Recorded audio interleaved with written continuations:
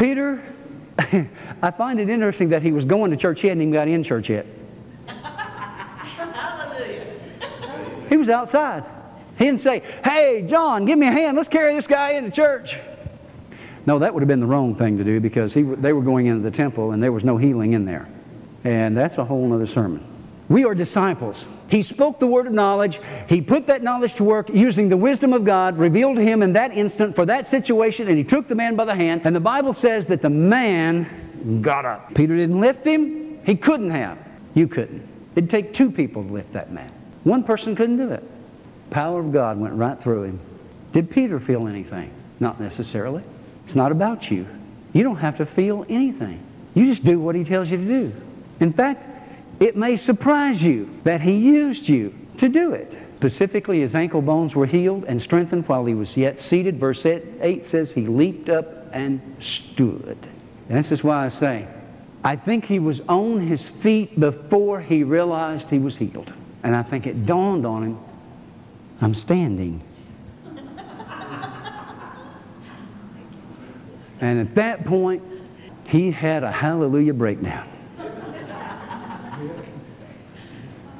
Katie barred the door. This boy is going to shout, let me tell you.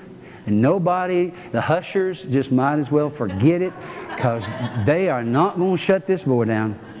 The Bible says he went walking and leaping and praising God into the temple. Don't you think it caused a stir in church that day? I believe it. All because one disciple named Peter obeyed the Holy Spirit. 38 years.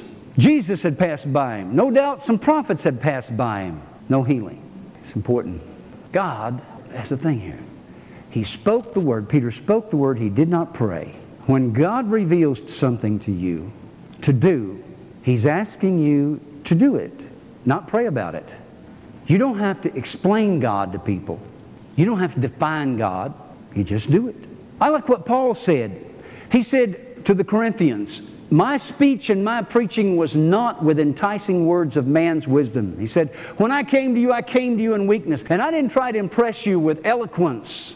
He said, but in demonstration of the Spirit and of power. This is what the Lord keeps saying to me about Oak Ridge. Jim, you have more PhDs per square acre in that area than any place in the United States. And you have so much intellect and wisdom and knowledge of man resident in this whole area, not just Oak Ridge, but around here. They are not going to be impressed by your dissertation or your sermon. They've heard it all. They've reasoned it out a long time ago that there's nothing in religion.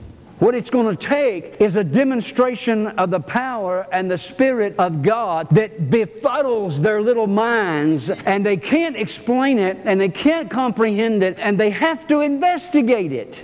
Amen.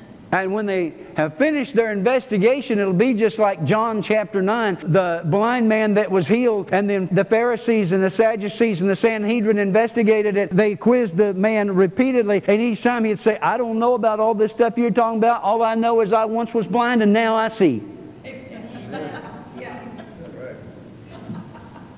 And beloved, it's that where God gets the glory, not man.